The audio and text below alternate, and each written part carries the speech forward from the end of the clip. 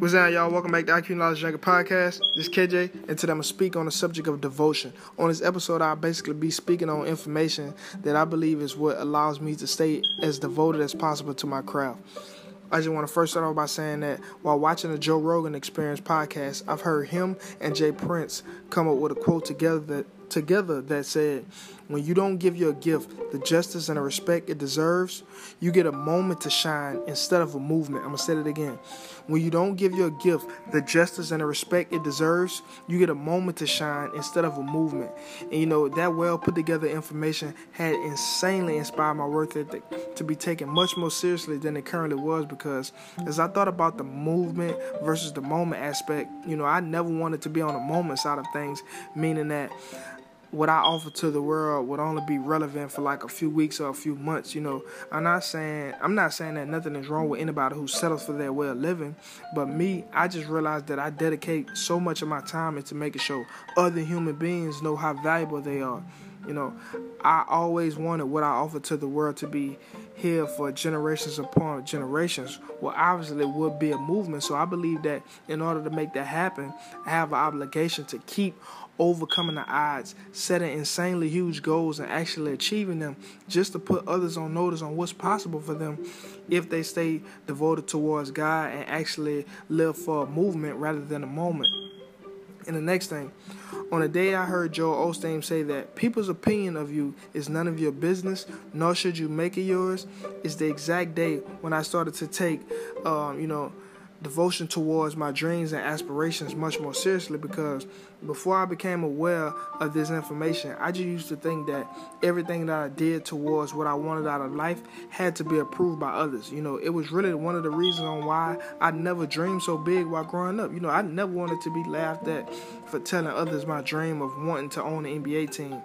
I figured that people would look at my current situation and explain all the possibilities to me on why it couldn't happen. It wasn't until I spent time alone and I learned from many entrepreneurs that God is in the make your dreams come true business. That's when the opinions of others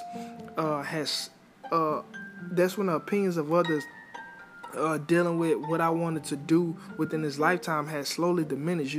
I only care about what God thought about me, and I only care about God helping me in the midst of Him helping make my dreams come true. And even though it still hasn't happened yet, I'm still in the trusting process, because being open-minded and chasing this huge dream of mine allows me to stay productive throughout each day of my life, because I know that what I want isn't going to be presented to me if I don't devote myself towards doing whatever necessary towards what I'm going after. And the next thing, I remember learning from Aang. Aang said, "When we hit our lowest point, we are open to our greatest change." I'm going to say it again. When we hit our lowest point, we are open to our greatest change. And believe it or not, this was by far the best news that I ran across in the midst of wondering how the reality of devotion works. As I always explain to y'all, my life changed after I got my heart broke, which obviously meant that I was at my lowest, because I had to deal with the situation all on my own. And through the recovering process, I learned a lot from my aunt and others who went through the similar situation. My greatest change was when I ran across the Frank Sinatra quote that said, "The greatest revenge is massive success." And I feel like that was my greatest change, because I feel as if the average person might have felt like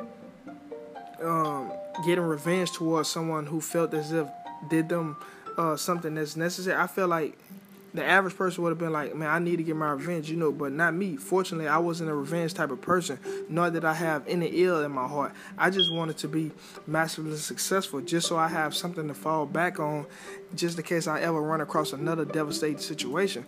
So what I decided to do was involve God within my situation, and from that point, I began developing my God-given gift, which ultimately allowed me to start dreaming big and becoming more optimistic.